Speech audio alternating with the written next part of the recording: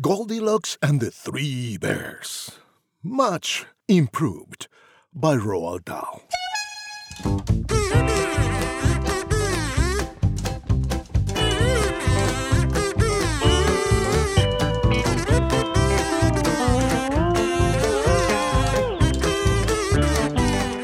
This famous wicked little tale should never have been put on sale.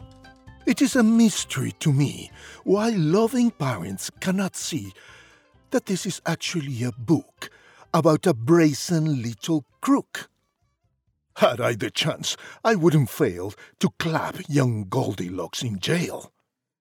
Now just imagine how you'd feel if you had cooked a lovely meal, delicious porridge, steaming hot, fresh coffee in the coffee pot, with maybe toast and marmalade, the table beautifully laid, one place for you and one for Dad, another for your little lad. Then Dad cries, "Golly gosh, gee whiz, oh cripes, how hot this porridge is! Let's take a walk along the street until it's cool enough to eat." He adds, "An early morning stroll is good for people on the whole. It makes your appetite improve. It also helps your bowels to move."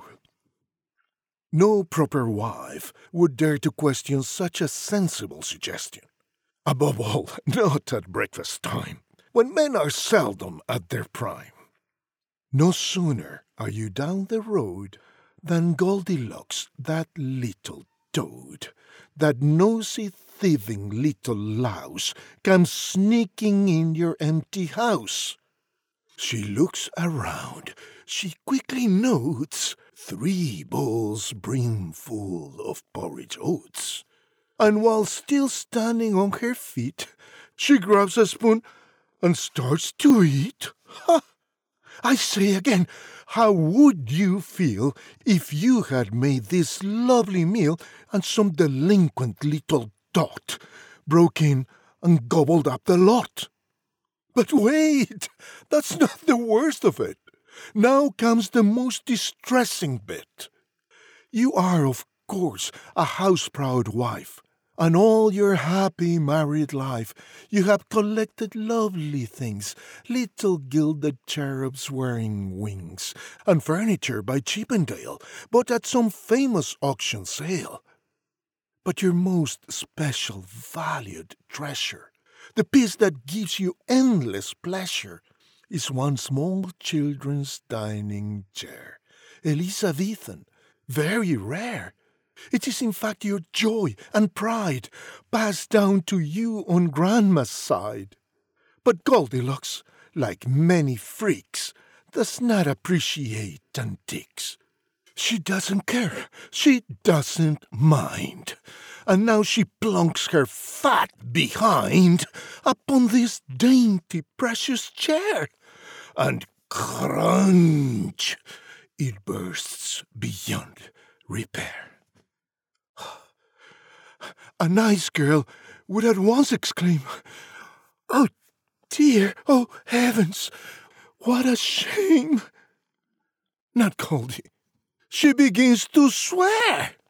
She bellows, "What a lousy chair," and uses one disgusting word that luckily you've never heard.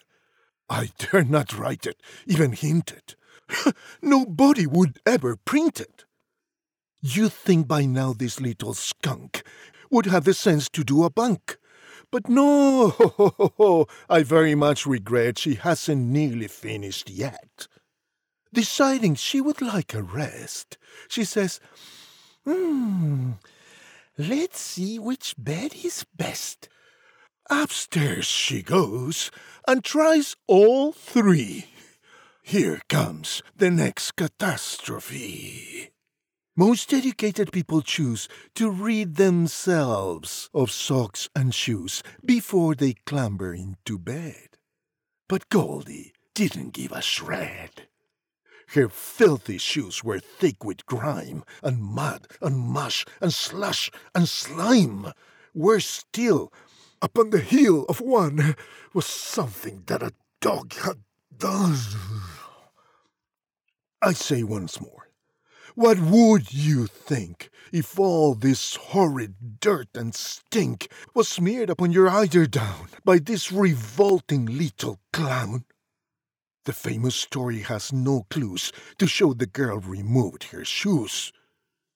Oh, what a tale of crime on crime. Let's check it for a second time. Crime 1. The prosecution's case. She breaks and enters someone's place. Crime 2. The prosecutor notes she steals a bowl of porridge oats. Crime 3. She breaks a precious chair belonging to the baby bear. Crime 4. She smears each spotless sheet with filthy messes from her feet. A judge would say without a blink, 10 years hard labor in the clink. But in the book, as you will see, the little beast gets off scot-free, while tiny children near and far shout, goody good, hooray, hurrah, oh darling Goldilocks. They say, thank goodness that she got away. Myself, I think I'd rather send young Goldie to a sticky end. Oh, Daddy, cried the baby bear, my porridge gone. It isn't fair. Then go upstairs, the big bear said. Your porridge is upon the bed, but as it's inside, mademoiselle,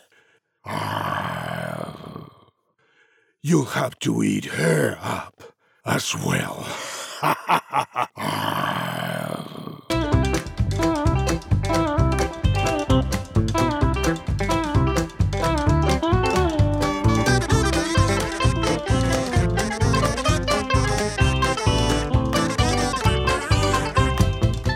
Thank you for listening.